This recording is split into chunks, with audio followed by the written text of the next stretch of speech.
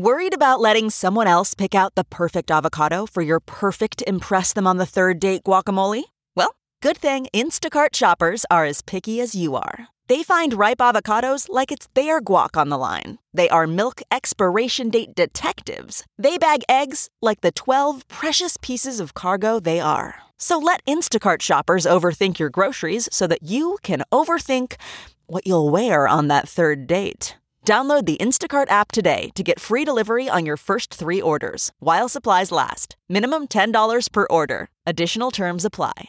Your Ben Joravsky Show for Thursday, July 22nd is brought to you by the Chicago Teachers Union, the Chicago Federation of Labor, SEIU Healthcare, Illinois, Indiana, and of course, the Chicago Reader.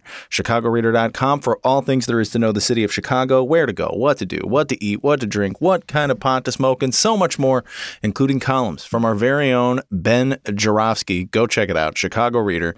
And if you want to help out this program, ChicagoReader.com/Joravsky, Jora, V as in victory, SKY, and you can become a binhead.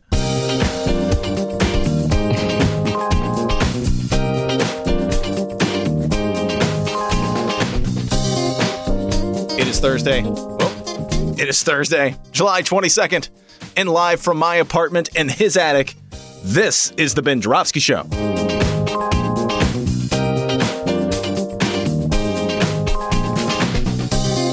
Today on the program, hopefully, because Google Meet yesterday, we welcome Marisa Novara, and it's the return of 35th Ward Alderman Carlos Ramirez-Rosa.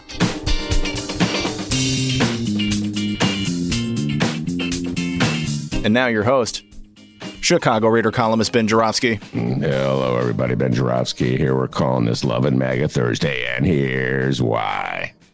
Do you just want to tell you before I do this launch, I got a text from our guest, Marisa, and she says she's waiting to be get in.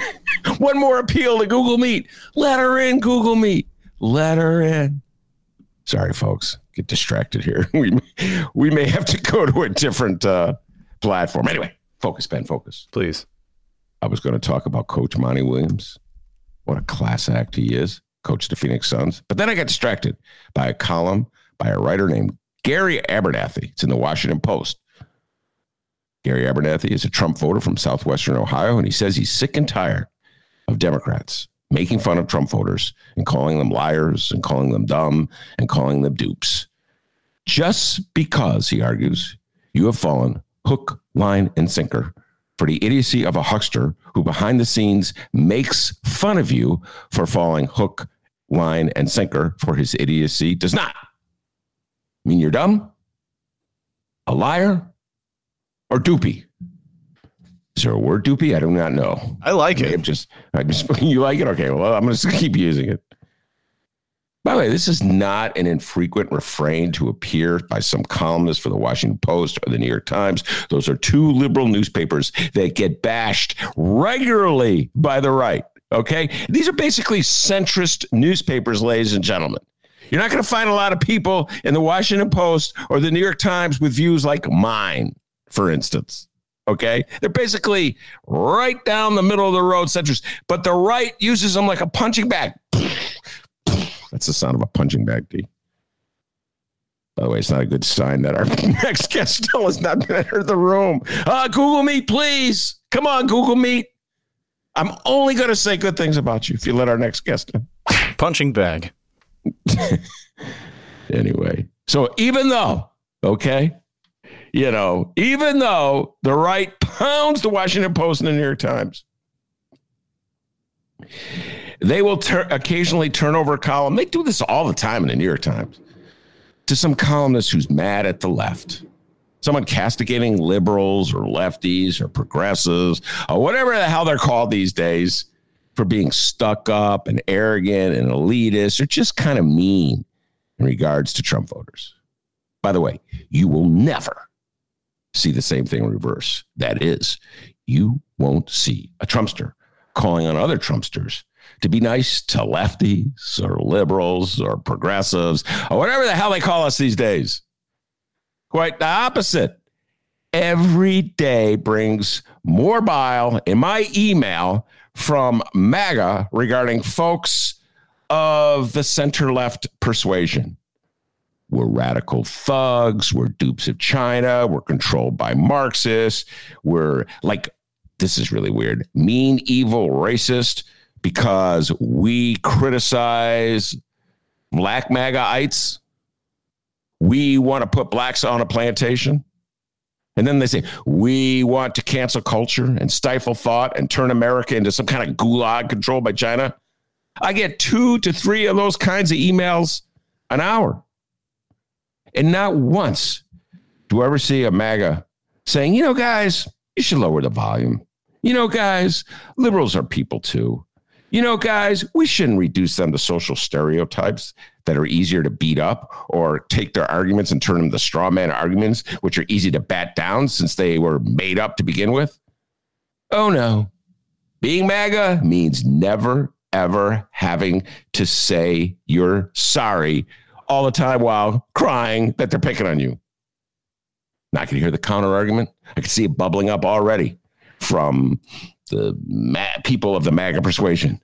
But then those emails, they're being sent by professional politicians looking to raise money for their MAGA causes. They aren't rank and file MAGA people. Oh, like rank and file MAGA people are any better. Obviously. The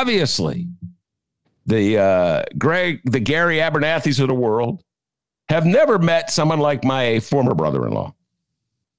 My former brother-in-law, through marriage, so he's no longer my brother-in-law since the marriage broke up, was MAGA long before it existed. He was a red meat-eating, Rush Limbaugh-loving, right-wing Republican, hates liberals going back to the 80s. We'd be sitting at the table, and I was under, by the way, good news, my next guest has joined us. Google Meet, you've worked. I'm interrupting this flow of brilliance to say how happy I am, Google Meet. Thank you, Google Meet. I know, bow down to you. Oh, Google Meet. Sorry, that was a distraction. I didn't mean to go there, Marisa. All right, anyway, where was I? Oh, my ex-brother-in-law. He was MAGA long before it existed. He was loving Rush Limbaugh, hating on liberals going back to the 80s. We'd be sitting at the dining room table in the 80s and the 90s, and I was under strict orders not to talk politics because it's a delicate topic, and you don't want to upset the dinner table. But that didn't stop him. He'd be out braying, talking about whatever kind of nonsense he heard that day on the Rush Limbaugh show about feminazis. He never once thought about hurting our feelings. Never once thought that maybe containing his most radical right-wing thoughts might bring peace to the dinner table. No. As he saw it, this was America. He had the liberty to say what he wanted when he wanted. And damn it, if you don't like it, tough luck. You're a snowflake. No, I guess I'm supposed to say, oh, brother-in-law, I really think you have some really great thoughts, and I'm going to think about those great thoughts, especially the part where you liken women to Nazis. By the way, in his essay, Gregory Abernathy says 40% of the election thinks, 40% of the population thinks the election was stolen. And that's just the way it is. So get over it, liberals. Listen, I've been on the losing end of presidential elections that hurt for a long, long time. I'm older. I'm an old guy. I was a losing end of an election in 1972. My next guest, she can't believe it. That's blowing her mind. She's like, 1972? That was like 20 years before I was born. I was on a losing election in 1972, 1980, 1984, I'm not bragging. I'm just stating fact. 1988, 2000, 2004, 2016. And never once, despite how much hurt I felt, MAGA, never once did I dedicate myself to the proposition that the election had been stolen. Never once did I join a political movement dedicated to a freaking lie. Never once did I call for a change in federal election law to correct a fraud that never existed in the first place. I don't know, MAGA. You might want to do a little introspection before you cry about mean liberals. And that brings me back to Coach Monty Williams, the super classy coach of the Phoenix Suns. They lost the NBA Finals the other day to the Bucks, 4-2. Great series, heartbreaking loss for Phoenix Suns fans. I'm not one of them, but I know that hurt. It must have hurt the players. It must have hurt the coach. And yet after that final game where he lost, Coach Williams went into the victorious Milwaukee Bucks locker room and congratulated them. He told them that they were true champions and that playing them made his team a better team and made him a better coach. That is total class, Coach Monty Williams. God bless you, sir. Now, let's contrast that to Donald Trump. He got his butt whooped in 2020. I know that hurt his ego, but not once did he concede he lost. Not once did he congratulate the winner. Not once did he offer to help in any way with the transition. Not once has he offered to use his influence to get people to put aside their differences and do something in the common good. Like, I don't know, getting a shot against COVID. And yet MAGA's whining because someone calls them dupes. Show some class, MAGA. Stop whining and be like Coach Monty Williams. We got a great show today, everybody. I'm looking at our next guest, Marisa Novara, Commissioner of Housing for the city of Chicago. Carlos Ramirez-Rosa, Alderman of the 35th Ward, will be joining us. When Carlos is here, we'll be talking about police reform and the civilian oversight measure that passed the city council yesterday. That's pretty amazing.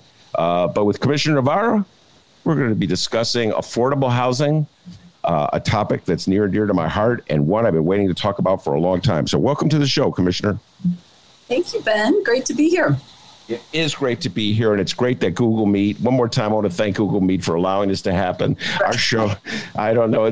Poor Marisa was stuck in Google Meet hell for like 5 minutes. I know what it's like. You see that little circle going around and around and around. But in, just waiting. You know. Just waiting. All right. So there's a couple of things I want to talk to you about. Number one, thank you for coming on the show. Welcome to the show. It's your first-time guest. We usually give some kind of gifts to first-time guests, but I can't think of one to give you right now, so I'll just say thank you. So the story that caught my eye was one that I was in Block Club about a proposal for affordable housing on the northwest side of Chicago, I believe it's the 45th Ward. Oh my goodness, Marisa, this is, I think it was 5150 Northwest Highway, if my memory is correct. That's right. John Arena was the alderman of the 45th Ward at the time, a little to left of center, maybe center left, if you will. And he had the political courage. I'm going to give a shout out to John Arena. He had the political courage to champion this proposal. And did he get reamed? He got reamed on social media. And I know this is before you were a commissioner, so, but you were following things. He got reamed on social media. He got reamed in person. Everybody was like, you would think it was some kind of communist takeover on the 45th Ward, and they were going to destroy life as we know it with this project. And here we are all those years later, and he was voted out of office in part because of this. And well, I'll let you tell the rest of the story, but it was really remarkable. There's a waiting list of people trying to get into this building, affordable housing, and many of them live in the area. And lo and behold, it turns out there is a need for affordable housing in the 45th Ward on the northwest side of the city of Chicago. Could it be that John Arena was right? Take it away, Commissioner. That's right. Well, as you say, I think these numbers show us, don't let anybody tell you that there's not a need for affordable housing on the northwest side. We are at the development, which I'll tell you a little bit more about, is 75 units, and they haven't even begun lease up yet, and they're at 700 people on the waiting list. So just to back up a moment on this development, because yes, it was before my time in this position. And the developer here is a nonprofit affordable housing developer, Full Circle. They were looking at opportunities on the northwest side, knowing it was a place that was lacking affordable and accessible housing. And I think that's something important to consider, in particular because of their mission. Just about 10% of the housing stock on the northwest side has been built after the Americans with Disabilities Act. So for people who need accessibility features, this is not a place that's easy to find accessibility and affordability. So as you said, then Alderman Arena was supportive of this. They found a location right by the Blue Line, which, the city has a thing called a transit-oriented development ordinance. It says we value development near transit, especially dense development near transit, because that's an important way for people to get to work and so on. And originally the proposal was 100 units of affordable housing. And as you say, residents pushed back hard. And in the beginning, we saw things like signs that said no Cabrini in Jefferson Park, or Cabrini started out as veterans housing too, because the pledge from the developer was that this would be focused on, that there would be a preference for, I should say, rather, for veterans and people who needed accessibility. And so, yeah, there was a great deal of pushback. It also, on the positive side, created a group, spurred a group to create itself called Neighbors for Affordable Housing, as people looked around and said, actually, these views don't represent me, and there's other people like me. Let's come together and make sure our voices are heard too. And eventually, the developer reduced the size to 75 units, which is what they have now. It's been funded. It's been under construction since about the time I came into this role. And what I've learned from the developers, they've got about 150 veterans and people with disabilities self-identified on the waiting list. And more than 400 of the 700 folks on the waiting list are current Northwest Side residents. And I think that's a really important thing to point out. When we look across the city, we have people that are paying more than they can afford in rent in all 50 wards and all 77 community areas, right? And many of them are right in this area where there was tremendous pushback on this kind of housing. So as the commissioner now, as opposed to a person on the outside, how do you deal with the knee-jerk reaction that has afflicted Chicago for as long as I can remember? And this goes, you wrote an essay about this a couple of years ago, but it goes back even before the start of where you cited in the essay. We were talking about the 1950s and Elizabeth Wood trying to bring scatter site, low-rise housing throughout the city of Chicago, and the strong reaction that greeted those proposals, which led Mayor Richard J. Daley, Daddy Daley, to build the high-rise projects of the 50s and the 60s and the 70s, essentially containing Black people in these high-rise projects to avoid any kind of integration. So how do you, Marisa, deal with this just age-long kickback, this resistance that seems to pop up whenever there's a proposal, or often, not whenever, but when often there's a proposal for low-income housing in mostly white areas? Well, you're right, Ben, that it goes back. I would trace it back to 1916, to the start of the Great Migration, when Chicago first experienced in numbers of Black residents from the South. And there was first a push to say, these folks must be contained on the near South Side. And so when I think about it today, your question is one that is incredibly relevant today. We have such PTSD in this city about subsidized housing. When you think about the racism that fueled 3 miles of public housing along State Street, this is what you were referring to, right? That was a containment strategy to keep as many Black people as possible on one side of the highway, away from majority white neighborhoods, away from majority white schools. So when you fast forward to today, my most charitable read of what's going on is that we don't have the imagination to see how affordable housing could be done well. So you will see people saying things, and have said this to me, didn't we learn anything from Cabrini Green? And, the answer to that is, yeah, we sure did. That's why this development is 75 units. It's not 3,600, which is what Cabrini Green was. And these are complete false equivalencies. But for many people, I say affordable housing and you think State Street corridor. And we lack the imagination to what a well-designed, well-maintained mixed income community can be. And that, in fact, it is a benefit and an amenity to a community. And I'll tell you the point when that became crystallized for me. And it began pre-commissioner role, just as a resident. I live in Little Italy. right around the corner from the former Abla homes. And there was a proposed redevelopment there to create a library on the first floor and public and affordable, mostly, units above. And there was a great deal of pushback, just like you experience in many parts of the city. And when we did the grand opening of the library and the units and so on, at that point I had become commissioner, and one of the people who had been an opponent to it came up to me at the grand opening. Beautiful library, beautiful setting, just an amazing end result.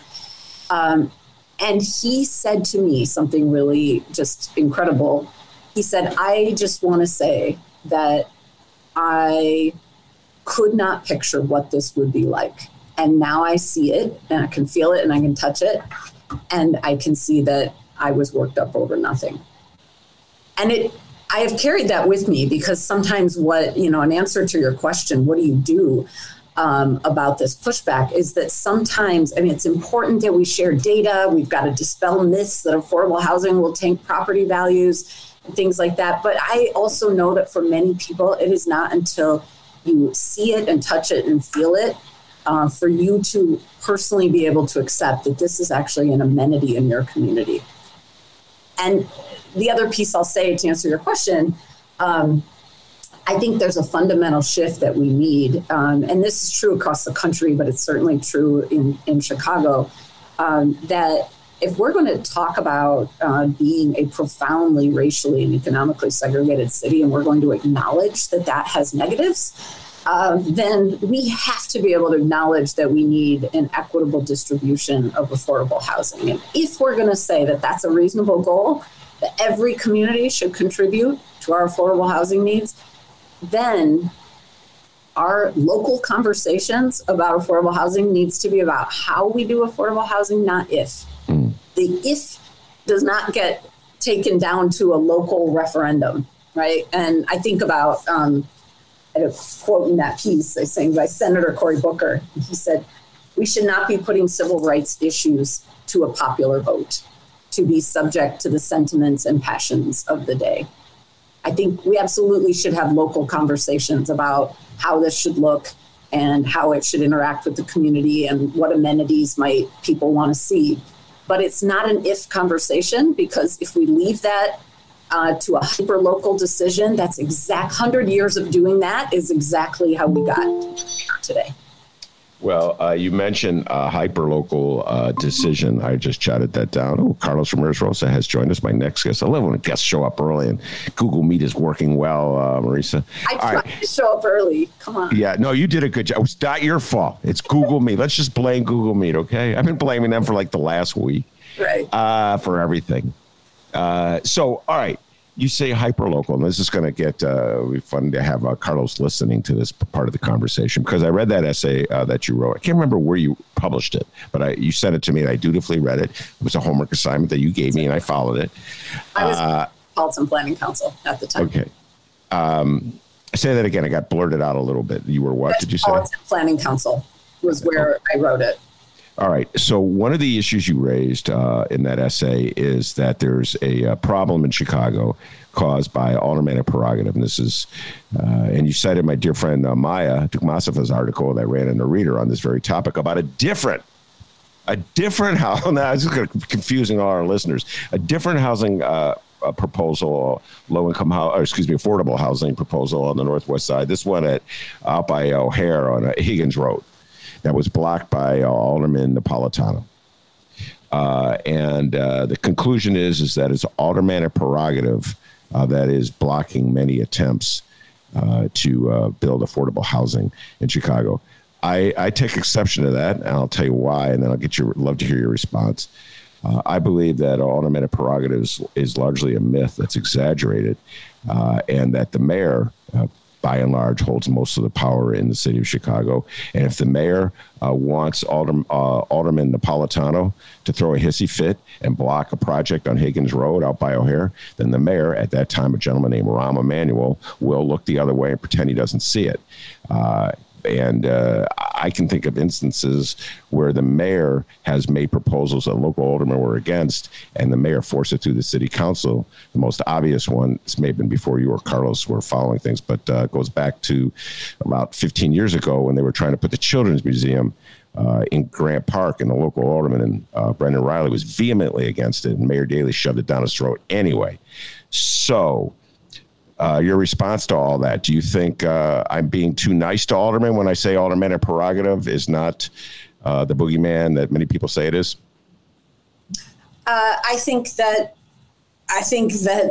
we all have a role to play. What I have come to see really clearly is that if residents didn't put the political pressure on their elected officials to maintain our segregated reality, we would see a lot less of this happen. So I also, what I want to point to here is that in the many meetings that I've had, and that I've been part of as a resident, as in my former roles or in the role that I'm in today, what I often hear are residents saying, I am opposed to this not because I am racist, and I am opposed to this project because I truly have concerns that it's too dense, or there's not enough parking, or it will overcrowd schools. And I want to be really clear in saying that, I don't know what's in anybody's heart but my own. So I wouldn't ever, speak on their intent.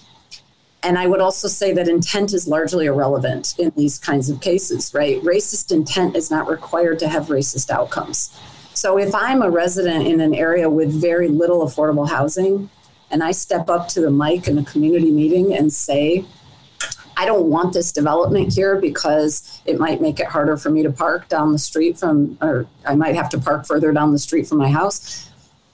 Regardless of the intention of my urging for it to be blocked, I have to grapple with the fact that my actions are contributing to the continued segregation and subjugation of people of color. And they're contributing to the political pressure of my elected official to maintain it and to say no, so that he or her will be reelected the next time around, right? And I think that that kind of reflection on the part of people who look like you and me, right? To say, I wish that people who look like you and me, Ben, would spend a lot less time professing the innocence of our intentions and a lot more time grappling with the outcomes of our actions.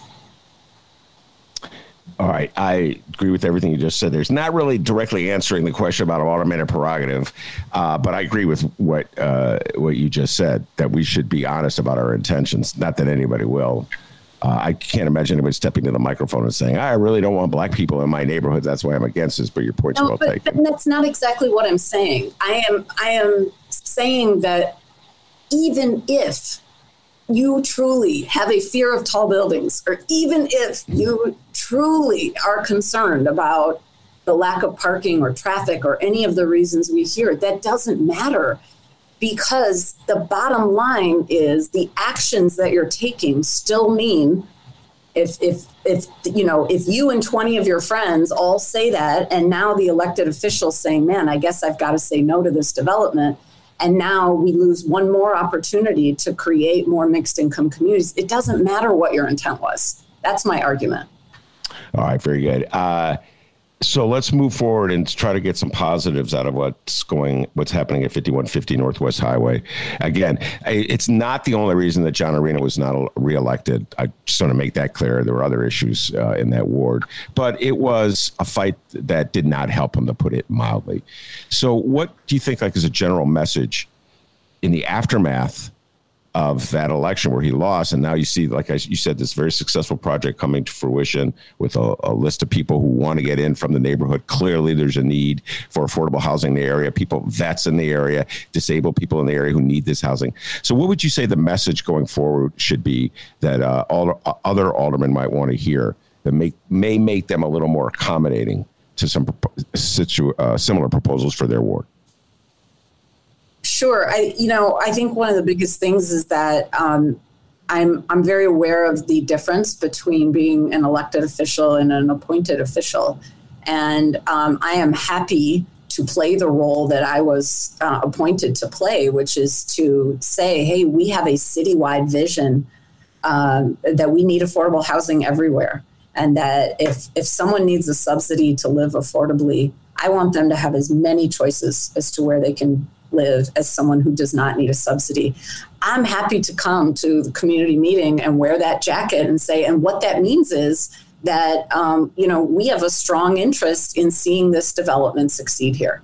And that's a role that I can and should be playing. And I do want to say, I think that when it comes to affordable housing, for far too long, our fears have dictated our decisions. And that comes back to, whatever the path of least resistance was, that was the so-called policy. And what I've been fortunate to have under this administration is the space to actually ask the question, not what's the easiest, but not what's going to ruffle the least feathers, but instead, what if our goal actually was an equitable distribution of affordable housing across all 50 wards? What would we be doing differently? So if I have the space to ask that question, then I've got to be able to help elected officials across the city have that conversation in their communities. That's my job. I shouldn't be asking them to do that on their own. Do you see any other examples throughout the city that you'd like to highlight right now that are similar to the one on the Northwest side, where affordable housing in areas where it has been resisted in the past, that give you some hope that we may break down these walls of segregation? Well, I'll tell you that the alderman who is waiting in the wings here, had quite an interesting process that I was fortunate to be involved in starting back in 2014 while I was at the Metropolitan Planning Council on the kind of opportunity I wish we had 100 more of, which is we had a city-owned plot of land right on top of the Blue Line at Logan Square in a gentrifying community. And we were able to work with the alderman to create a 100% affordable development right on top of transit. And yes, he had pushback. And what was so effective there was that there was such a strong community organizing element that of people that for years were organizing to say, we have a powerful voice and a unified voice in saying that this is what we need in this community. And so other folks can express their view, of course, that's their right, but they don't make up the majority of the voices here that want and need to see this happen. Do you think, and by the way, we'll ask Carlos Ramirez-Rosa for his thoughts on that. I wasn't going to have that as a topic, but since you put it in mind, when we bring him on, I will. Although Carlos is right there right now, he could chime in if he wants after I ask this question.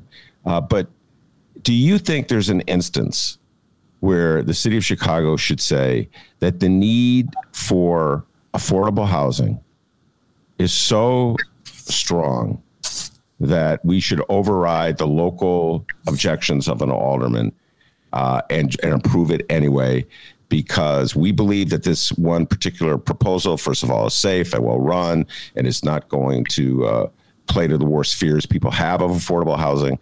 But the need for affordable housing is so compelling.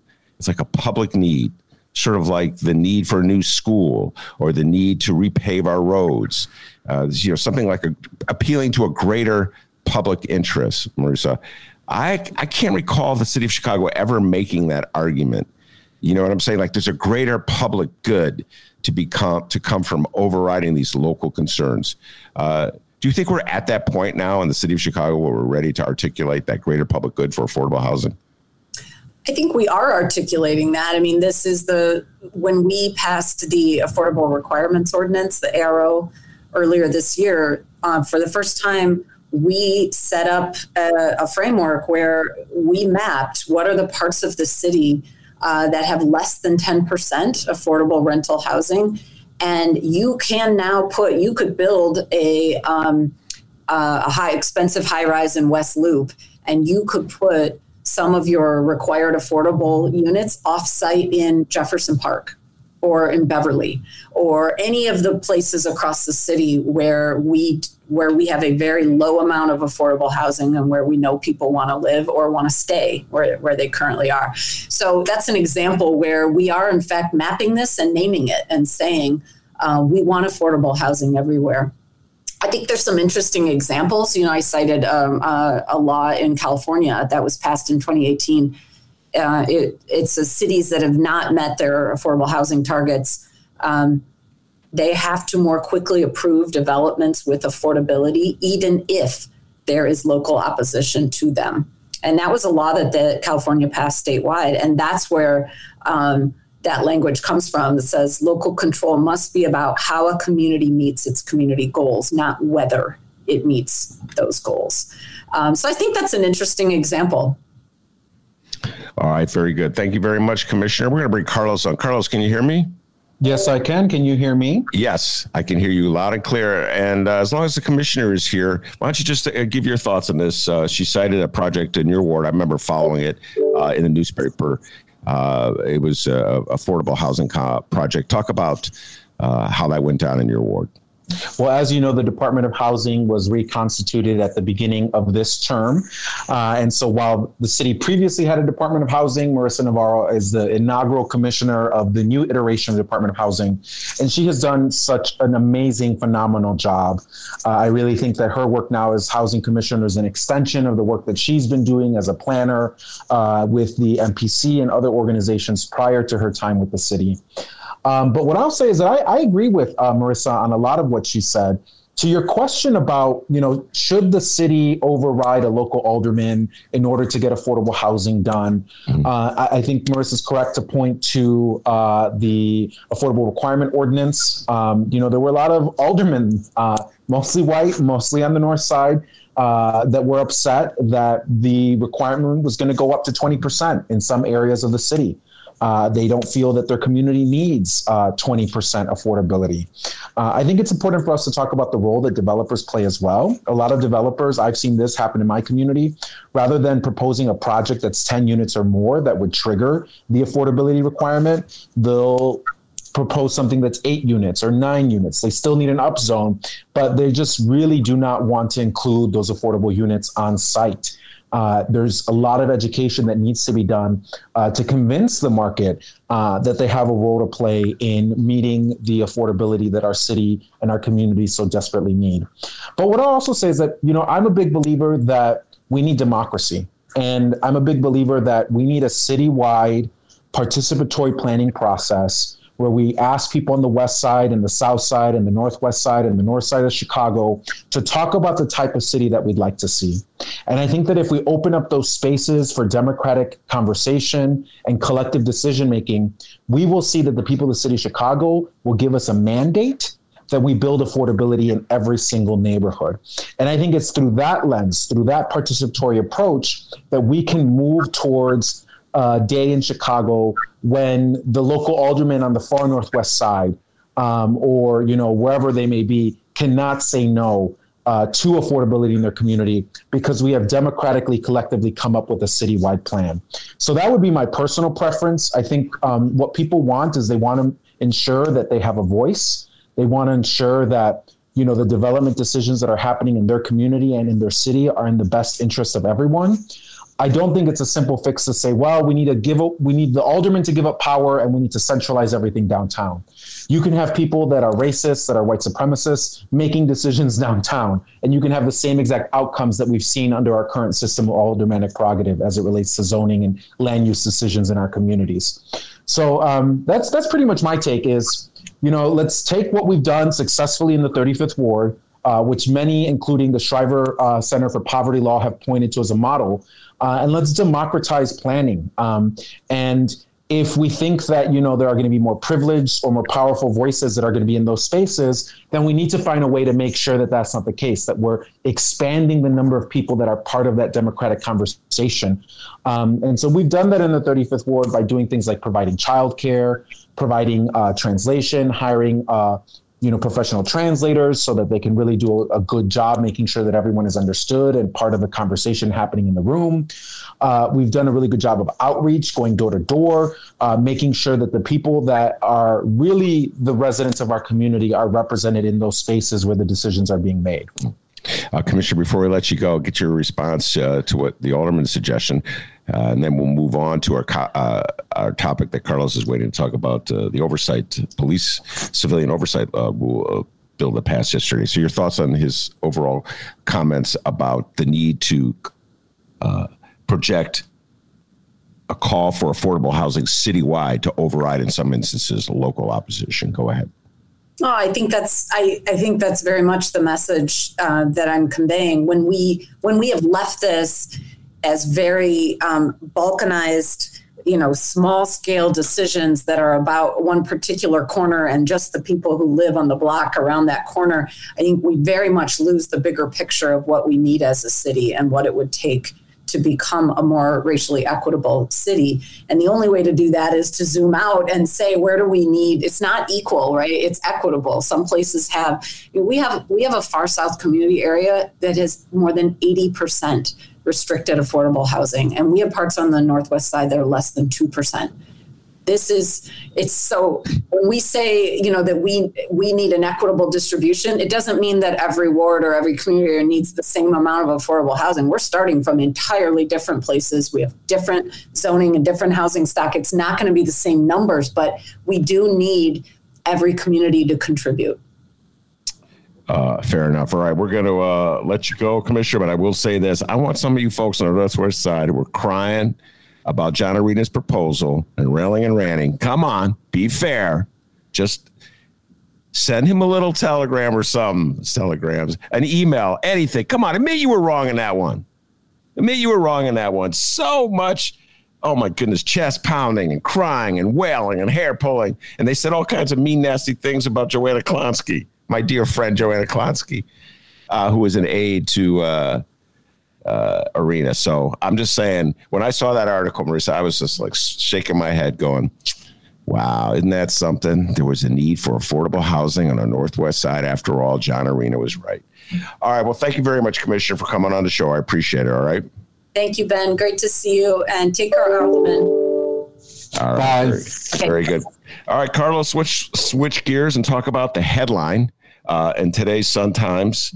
And I thought of you immediately when I heard about the vote. I had to bring you on the show because I know you've been fighting for this for a long time. In historic vote, City Council okay civilian oversight of police department. And that vote went down yesterday. I think it was 34-13. I'm doing this off the top of my head. Was the vote? We had 36-13. 36. Okay, excuse me. With one absence. One guy was absent from that one. All right. So first of all, tell folks what exactly was passed and what it will mean for the city of Chicago. Well, Chicago has been crying out for civilian oversight and community control of the police for decades. It was the Black Panther Party in Chicago recognizing the police misconduct, recognizing the unconstitutional racist policing impacting their Black community that first called for community control police. Most recently, it was in the wake of the cover-up of Laquan McDonald's killing that people started to take to the streets again and demand community control of the police. In 2014 and 2015, there was really a very galvanized movement calling for what was then called the Civilian Police Accountability Council. That ordinance would have created a directly elected commission, which would be made up of civilians, and that commission would then have all power over the police department. Shortly after that proposal was introduced to the Chicago City Council by myself and about a dozen other aldermen, alongside the Chicago Alliance Against Racist and Political Repression and many other community groups, there was another group formed called the Grassroots Alliance for Police Accountability that was made up of a number of nonprofit organizations from throughout the city of Chicago, and they came up with their own Grassroots Alliance for Police Accountability GAPA proposal. So those two proposals have been in city council for about 5-6 years now. And it was some months ago, that these two proposals finally came together to form the Empowering Communities for Public Safety Ordinance. And it was that ordinance that Mayor Lightfoot took at the last minute, last Thursday, made some changes to it, changed about 20% of the ordinance, and then sent it back to us and said, I'll support you all in passing this. We went to the negotiating table over the weekend. We changed about half of what she had changed back to where we would like it to be at. And we ended up passing yesterday at the city council the nation's most comprehensive and strongest and most progressive civilian oversight ordinance. Now, what did you add to the mayor's revised proposal that was made it so different? Well, the mayor took our proposal and she made changes to it. I guess the biggest change that she made to it that we accepted is that the Civilian Commission, and I'll just kind of explain generally the way that this will work. So at the end of this year, the city council will nominate 14 people to the mayor. The mayor will select 7 of those 14 people, and those 7 people will make up the interim commission. 2 of them have to be from the west side, 2 of them have to be from the south side, 2 of them have to have extensive experience in civil rights, in grassroots organizing for human rights and for marginalized communities. At least 1 of them has to have a community organizing background, and 2 of them have to be youth. So in total, it's 7, but they have to meet those requirements. They have to check those boxes to make sure that it's really people from marginalized communities. It's really people who have been impacted by racist policing who are going to be empowered to provide this civilian oversight for CPD. The powers that they are going to have and the powers that the commission will have moving forward is they will nominate who should serve as our police chief. If they don't like the job the police chief is doing, they can take a vote of no confidence, which will then trigger and force a vote in the city council as to whether or not the police chief will be removed. They will hire the COPA administrator. So the COPA administrator, the Civilian Office of Police Accountability, they're the individual that's tasked with investigating police misconduct within the department. They will report directly to the commission. They will be hired by the commission. If they don't like the job that the COPA administrator is doing, they can recommend that the COPA administrator be fired, at which case the city council will have to take action to decide whether or not the COPA administrator should be fired.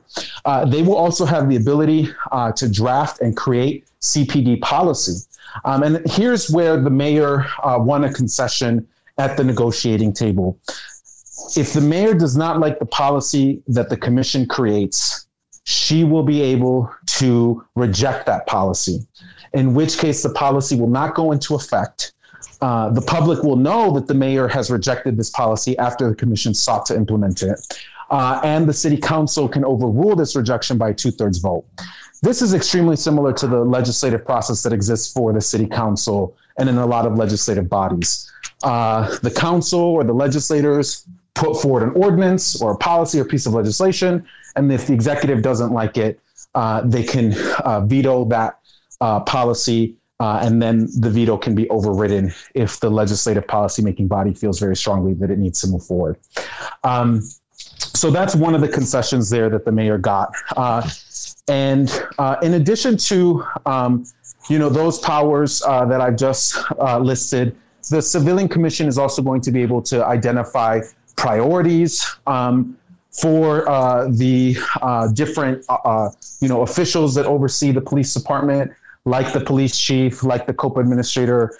They're also going to be able to have public hearings. The public, if they identify issues going on in the police department, can collect 2,000 signatures. They can collect those signatures at a train stop, at a grocery store, and submit those 2,000 signatures to compel the commission and to compel the police department to hold a public hearing on a specific topic that the public would like to see addressed. So the commission is going to have a lot of power over the police department. There's nothing that exists like this anywhere else in the country. Beginning in February of 2023, the same time that the municipal primary is occurring, people will, for the first time ever, vote on district counselors. So the city of Chicago has 22 police districts, and in each police district, they will elect 3 district counselors. Those district counselors will then play a role in nominating who should make up the 7 citywide civilian commission moving forward. So, of course, there's that citywide civilian commission with 7 people. So will be the elected district counselors from the police district level that will nominate who should be on that body. And then the district counselors will play a role in working with the citywide commission to identify issues in the individual police districts and provide some oversight and accountability from the public within each individual police district. So meeting with the police commander, meeting with the public, holding meetings in each police district to gather input, to discuss issues that are going on. So for the first time ever in the city of Chicago, the public, and particularly those that have been directly impacted by a broken policing system, will have a real say in the direction of the police department. Is it everything that we wanted? It's not. Is it stretching the bounds of what we can do within the existing state law and Illinois Constitution? Absolutely it is. And it's extremely strong, like I said, the strongest civilian oversight ordinance in the nation. And we hope it's going to be transformative. All right. Now, I just want to clarify one thing, and that's February 2023. There will be an election from the 23 police districts that you said. 23, is that correct? 22. 22, my bad. 22, and from that, from 22 districts, 3 people from every district. Did I get that correct? So yes, will be elected. 66 total citywide. Do I have that right? Is my math correct? Okay. Yes. That math is pretty good after all these years. All right. So that body of 66 will then select 7 people who will be on the oversight board. Am I correct in that? They will select the 7 people? And to be more precise, 1 person from each police district will make part of the citywide nominating committee.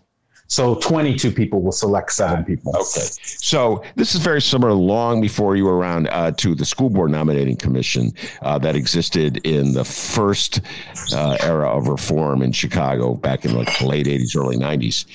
We did away with that in 95 with mayor. Now, so my question to you is this. So the mayor will not be able to, subsequent to that 2023 election, to veto the people who sit on that on the oversight board. Am I correct? No. So under Illinois law and under the Illinois Constitution, and as prescribed by our city charter, the mayor is the executive that has to appoint these positions. And so technically the mayor has to be able to have her pick. The only way that we could change that is by either getting a change in state law or getting a referendum, which under the Illinois Constitution, if we put forward a referendum to change our local form of government and a majority of voters accept that, we can change our local form of government. So when I say that really this ordinance is pushing the boundaries of what is permissible under state law, what I mean by that is that the civilian district counselors, through that 22-person nominating committee, they will send a list of 14 people to the mayor. And from that list, the mayor has to pick 7. Got it. And ultimately, the city council must appoint, because that's the system of government that we have. The mayor, nominates, and the city council appoints. But what we're saying here is that the civilians will play a key role in identifying who should actually serve on this commission. And it's going to look bad if the mayor says, "Look, this list of 14 people that you sent me, I don't like a single one of them. I'm rejecting all of them." Right, and so. It's a powerful form of accountability, and it's an unprecedented level of civilian input. Yeah, I would say this, and I'm glad you did that clarification, because it really is like the old school board nominating commission, where they would suggest names to the mayor, and then the mayor would select from the names they suggested. I would say it's a form of democracy. I really do believe that, Carlos. In other words, if let's say the mayor were to veto every single person that they sent to her, or they vetoed some high-profile cases, there would be an outcry. And I could see the outcry coming from 2 different wings, politically speaking. If she were to reject it, let's say somebody who had connections to Fraternal Order of Police, I could see some of your colleagues like, I don't know, Nick Sposato or Alderman Napolitano or Alderman O'Shea objecting. Do you follow what I'm saying? If she were to reject somebody who was from the left, I could see you objecting. So in other words, and then there would essentially the public would be brought into it with the public conversation about it, discourse about it. It would be an issue in an upcoming election. I would say I'm putting the best spin possible on it and say this is democracy. Do you think I'm being generous? No, I think you're absolutely right. This is democracy. It forces conversations that in the past were not in the public eye about the direction of policing in the city of Chicago. One of the things that I repeated consistently yesterday was that we need to be clear what this is and is not. It's not defunding the police. I support spending less on policing and less on prisons and spending more on the things that actually keep us safe. This is not that. It's not abolishing the police. What it is, it's police reform. And I think as we've now found out, myself, all of the grassroots activists involved in this fight, is that we have a deeply conservative city council and we have a deeply conservative mayor. But the people stayed out in the streets. The people continue to knock doors. While we were at the negotiating table over the weekend, hashing out the final details on this compromise, which was 90% of where our ordinance was at before the mayor, started making changes of it. We continue to have people out at the doors, knocking doors to pressure aldermen to move in the right direction for civilian oversight and community control of the police. So I think it's important for us to be truthful about the limitations of this reform, but also recognize that this was a very hard-fought reform. Mayor Lightfoot did not want this civilian commission to have any of these powers. If you look at the version that she introduced into the Public Safety Committee, it was essentially an advisory body that she could appoint and then could provide her with advice, which I said then, and I'll say it again now, you don't need an ordinance to have an advisory body provide advice to the mayor. This is going to be a commission that's going to be empowered to do real things, to bring the police chief before public meetings, to hold the police chief to account, to draft policy and to set CPD policy.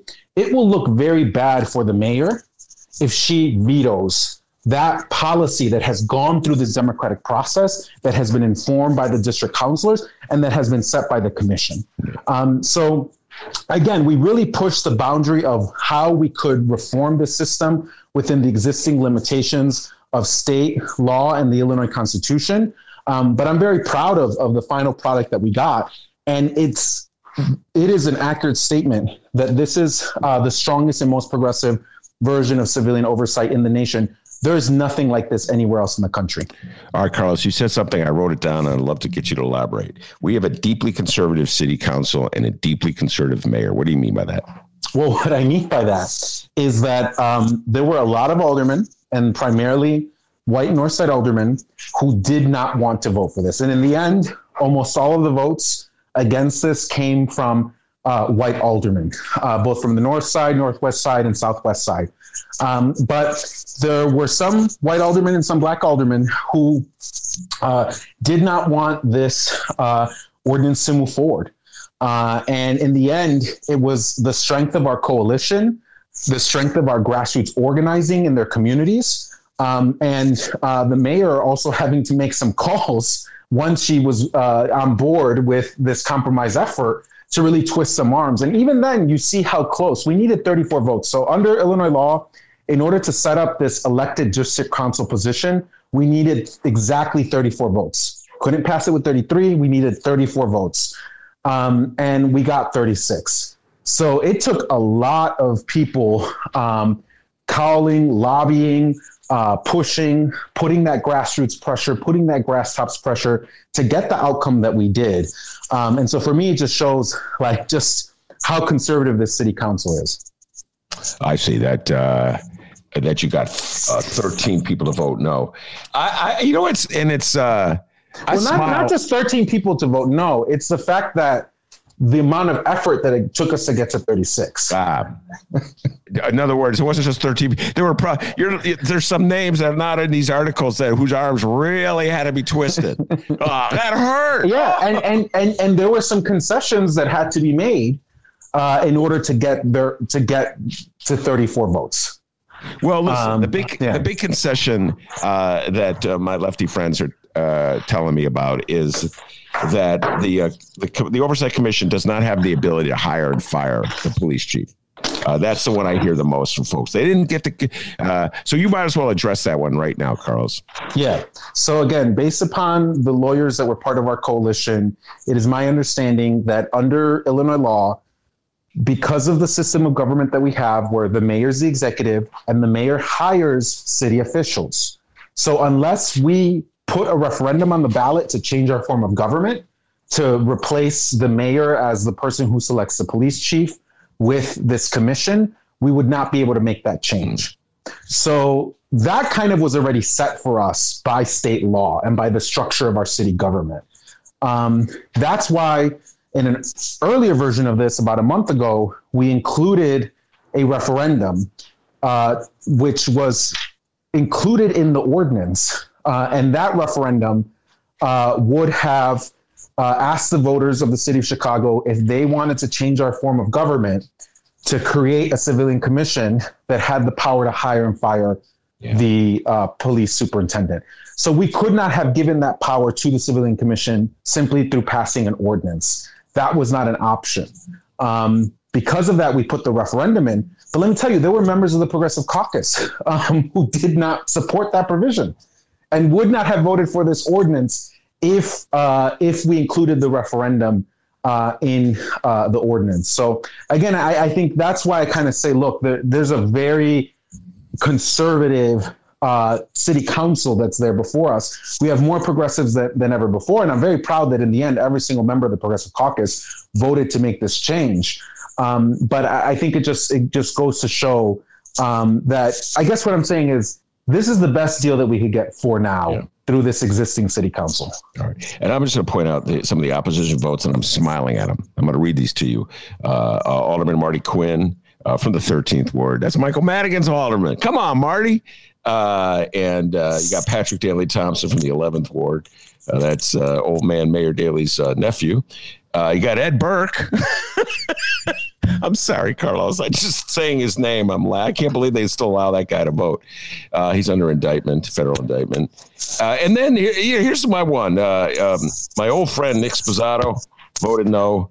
And Anthony Napolitano on the Northwest Side, Jimmy Gardner in the 45th Ward. Carlos, I'm guaranteeing you, out of those districts, you're going to see some members who are conservative get elected. And this is the irony of it. It gives voice. It's the potential to give them voice, and they're voting no. They're going to have it both ways, Carlos. You watch. They voted no, which means they get to talk about how they object to it, and there's too much oversight for the police. And when all's said and done, they'll elect commission members who amplify their worldview. They'll actually come out of this, for all their moaning and groaning, with more amplification than they already have. That's my read. What's your thoughts?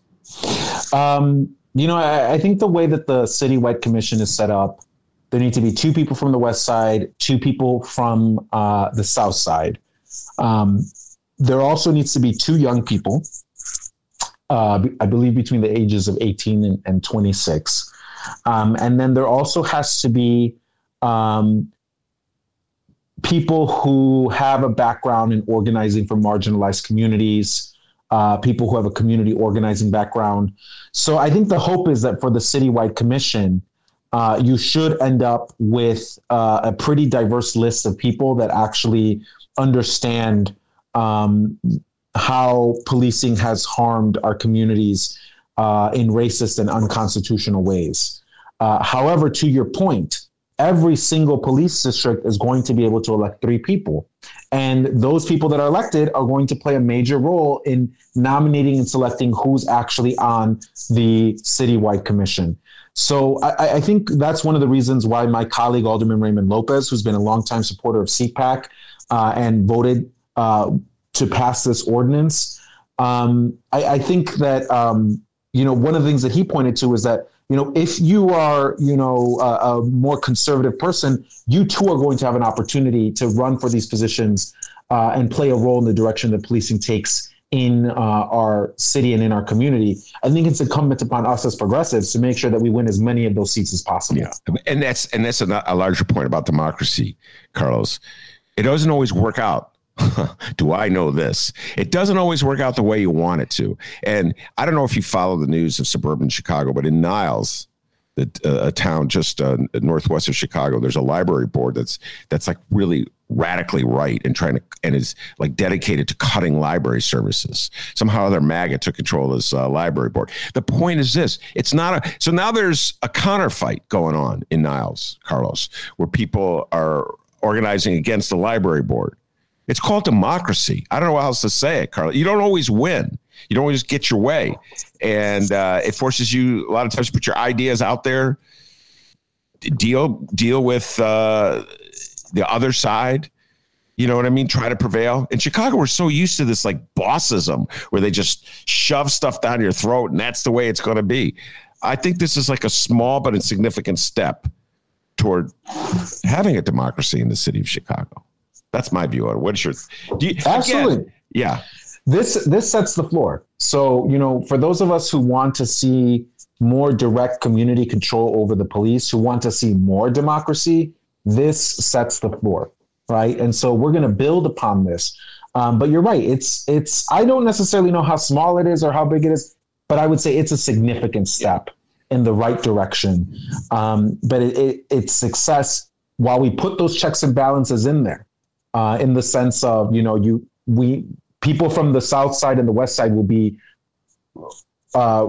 guaranteed to be represented on the commission. And while, young people will be guaranteed to be represented on the commission, there's an immigrant advisory committee. So immigrants will be guaranteed to have a voice in this process, particularly undocumented immigrants that can't vote. While we took the process of putting in those checks and balances to make sure that we end up with a commission that's oriented towards police reform, nonetheless, this will not succeed unless people actually show up and run for these positions in 2023. But the great news is this morning in my inbox was someone's resume seeking my support to run for district council. So I think that there's a lot of institutional support. There's so many wonderful nonprofit organizing groups throughout the city of Chicago. I hope that their leaders and I run for these positions. And I hope that, that they volunteer their time to help, get the right people elected into these jobs. All right. That little Google Meet alarm is in the left-hand corner. It's signaling we may get cut off, but I want to continue this conversation. So we may have to just sign off briefly and then take a break, play some music, and then bring you back because there's a lot of questions I want to ask you, at least 5 minutes worth of questions. And one of which is this directly ties to, and I think I mentioned this before we went on the air, Carlos. In this city, there is this notion that we don't really have an orderly functioning city unless the mayor can get command like 45 at least. I think it's sometimes is always comparing the yes votes that Mayor Rahm got and Mayor Daley routinely got. And Patrick O'Connor, who used to be the alderman of the 40th Ward. Carlos, I was in the middle of a riff. And I really loved for you to riff on what I was riffing. The last thing I heard was Patrick O'Connor. Yeah, Patrick O'Connor, the 40th Ward, was the floor leader for Mayor Daley and Mayor Rahm. And he was always very proud that he could round up 45 aldermen to vote for whatever dumb idea the mayor had offered, including, but not limited to, selling the parking meters. So I think it's healthier right now, frankly, that you have more aldermen, even if I disagree with the aldermen who are dissenting. I think it's healthier to have aldermen disagreeing with the mayor. I think it's healthier to have the mayor have to make phone calls to get aldermen to support her and for her to have to go to the public and explain and defend her proposals and to win over public support. That's how I view it. I don't believe that 48-2 votes for whatever dumb idea the mayor wants, which is probably had not had any scrutiny whatsoever, is healthy for the city of Chicago. Your response? Well, those lopsided votes just show the genius of our dear leader.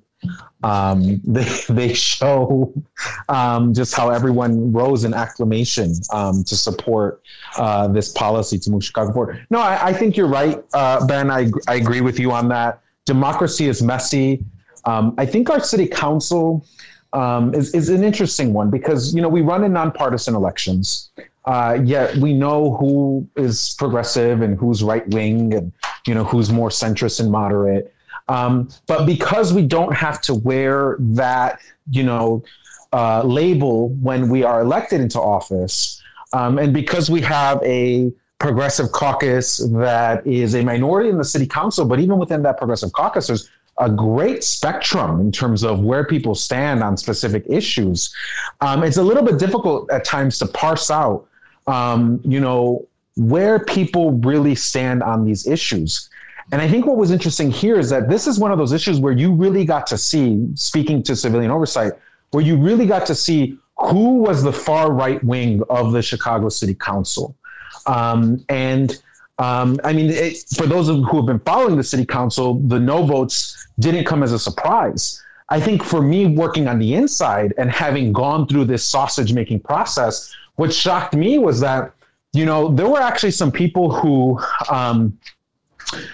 I would not have pegged to have been as conservative as they were or to hold such right-wing beliefs that really espoused them in one-on-one conversations. And again, I think that in some ways having that strong mayor, that stronger mayor that we had in the past, because arguably I think the most recent Daley, of course, the first Daley, but in this century, the two mayors that we've had prior to the mayor we have now were clearly much stronger than this mayor.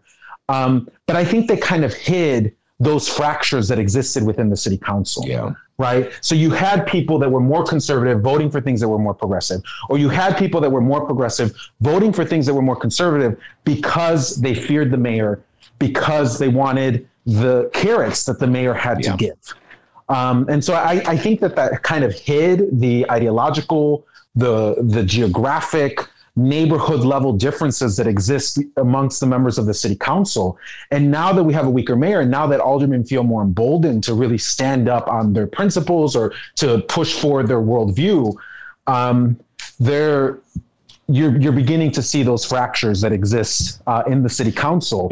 And in some ways, I was a little bit disappointed because in the past, if you made your bed with, the mayor of the city of Chicago, you were guaranteed to get the votes. And that was not the case here. I mean, even after we had that compromise with the mayor, it came down to a razor thin margin. I mean, this coalition, I'm so forever grateful to SEIU Healthcare. I mean, they went all out. They were sending mailers to pressure aldermen, which of course is not cheap.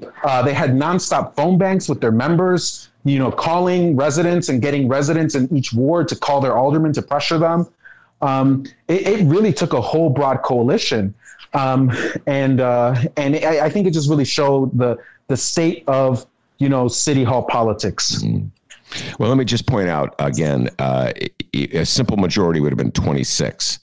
You needed the 34 because you were making a change that affected the Board of Election Commission. So yes. It was even a harder That's true. To climb. And so all you need is that simple majority. But your point's well taken. Shout out to SEIU Healthcare for doing that. Good. Now here's my question. I've been thinking about this, Carlos. There's nothing in this ordinance, and as you laid it out, that the mayor couldn't have supported a year ago. So what took so long? And by the way, I just want to point out, you not only got already a resume from someone who was thinking of running for office, I already received a overture from the mayor's political action committee, which, as I love to point out, Carlos, somehow or other gets sent to my email in the name of my wife. I can't figure that one out, what mailing list they got, but they email it to me and they address the letter to my wife. And it's congratulating the mayor for doing a wonderful job of passing this ordinance, a historic ordinance. And I'm shaking my head laughing. I'm like, already she's campaigning on it. She resisted it like hell for the last year, but better late than never. Okay. So my question is, what changed in your humble opinion that got the mayor to go ahead and cut the deal? Go ahead. Well, look, this ordinance is stronger than the GAPA ordinance the mayor supported on the campaign trail. I think if the mayor had kept her promise, I think she regrets not having kept her promise during the first 100 days. because the ordinance that she supported at the beginning of this term, the ordinance that she ran on, GAPA, is not as strong as the ECPS ordinance that just passed. So in some way she played herself, right? But the other way of looking at this too is that the grassroots organizing and that pressure really worked. The mayor did not want the Civilian Commission to be able to set policy.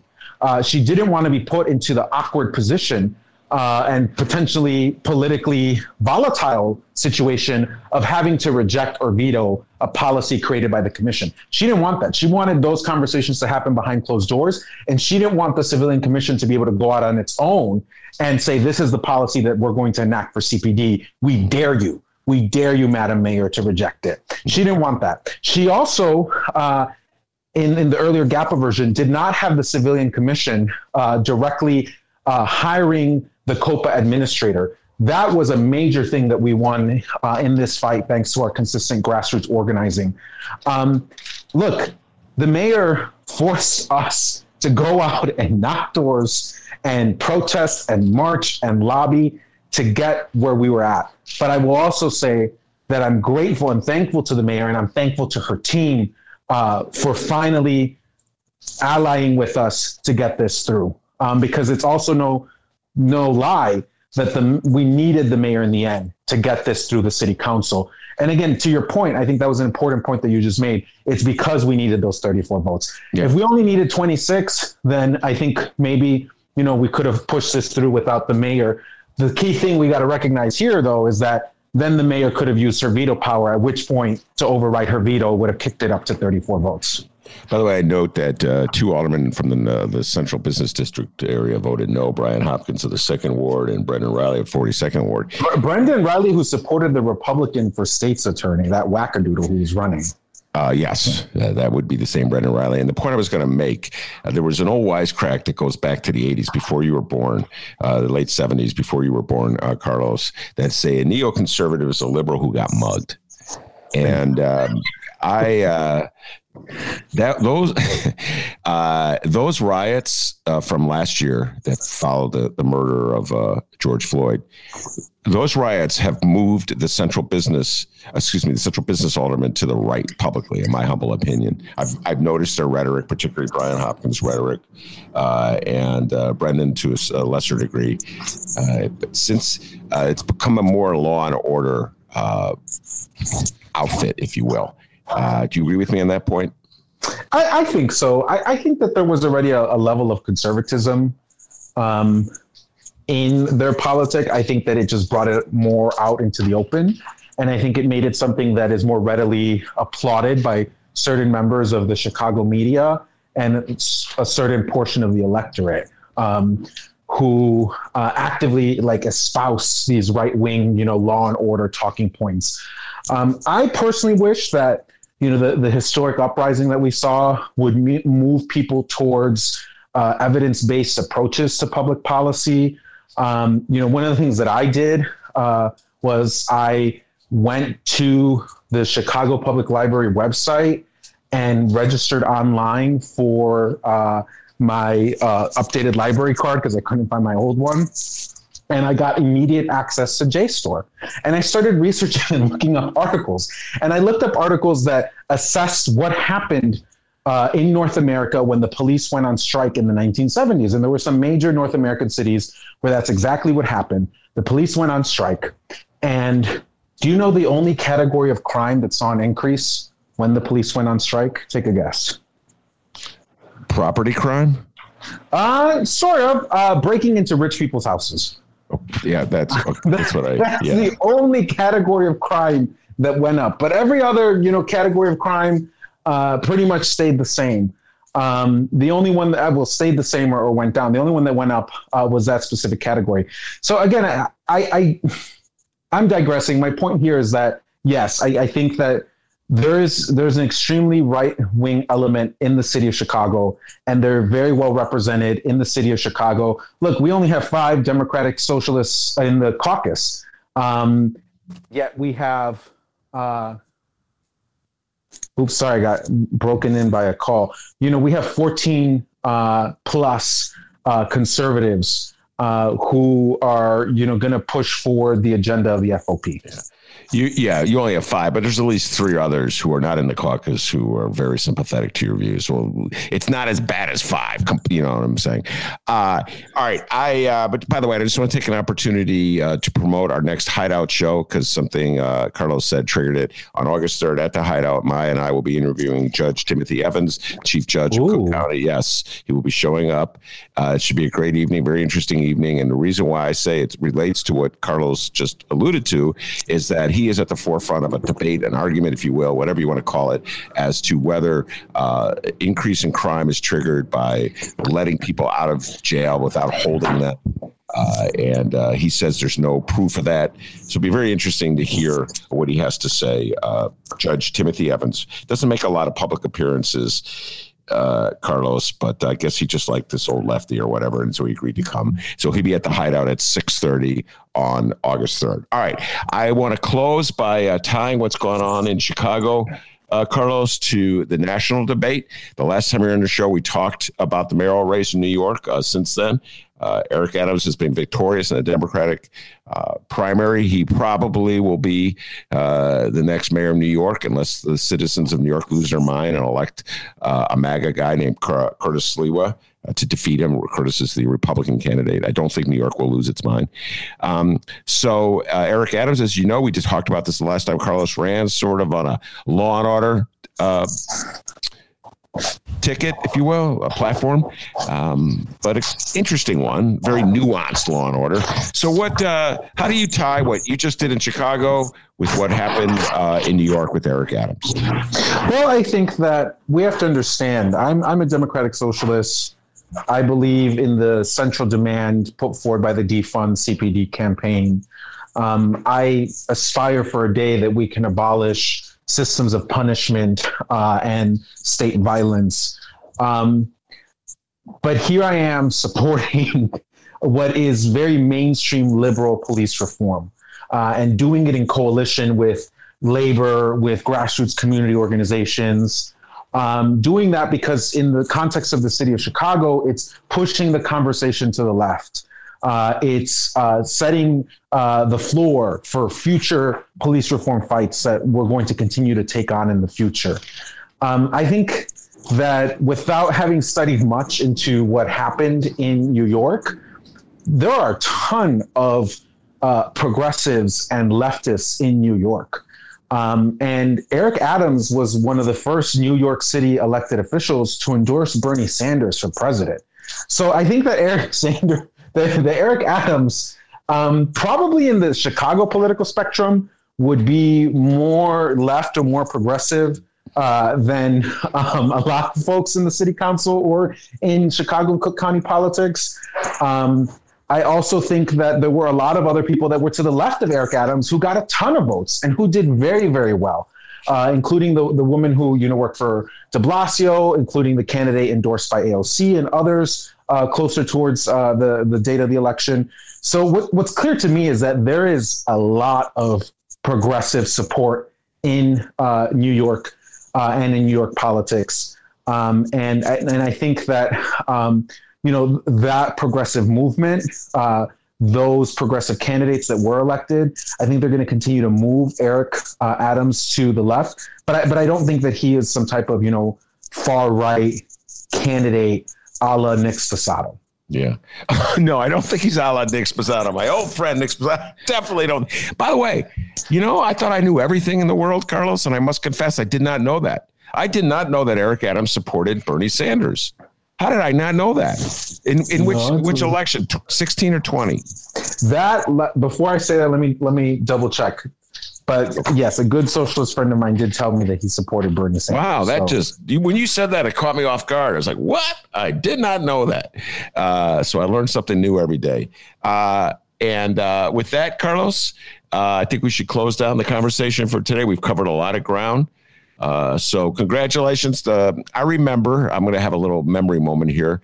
when we used to be at the Sun-Times building doing our show before the pandemic, coming out of the Sun-Times building on the west side, the near west side. And Carlos, you and a group of activists were standing on the sidewalk. I don't know if you remember this. And you had just met with the Bright Ones editorial board to try to push for a civilian oversight group. I don't know if you remember. Yes. Remember that? And I looked at you guys. I'm like, man, this is Chicago. You'll never get that. Okay. Old cynical me.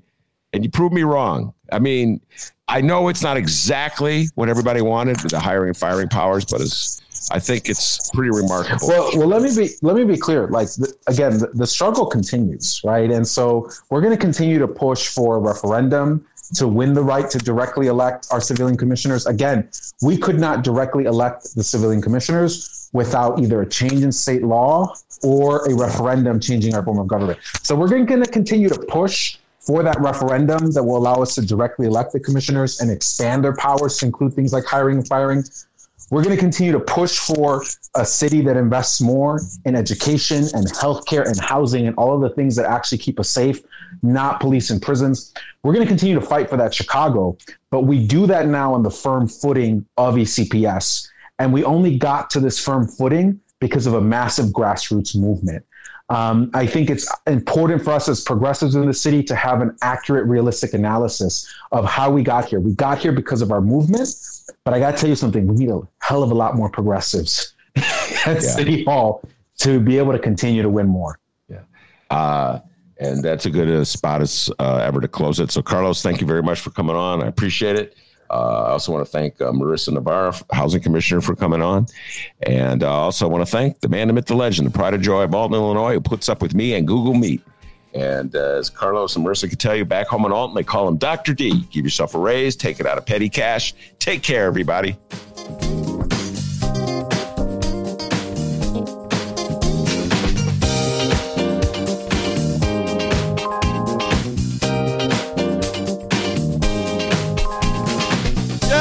Teachers!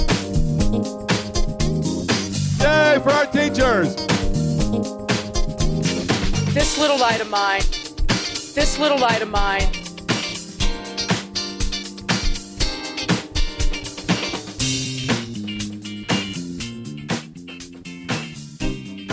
How did you go from sharing stories over the years to deciding to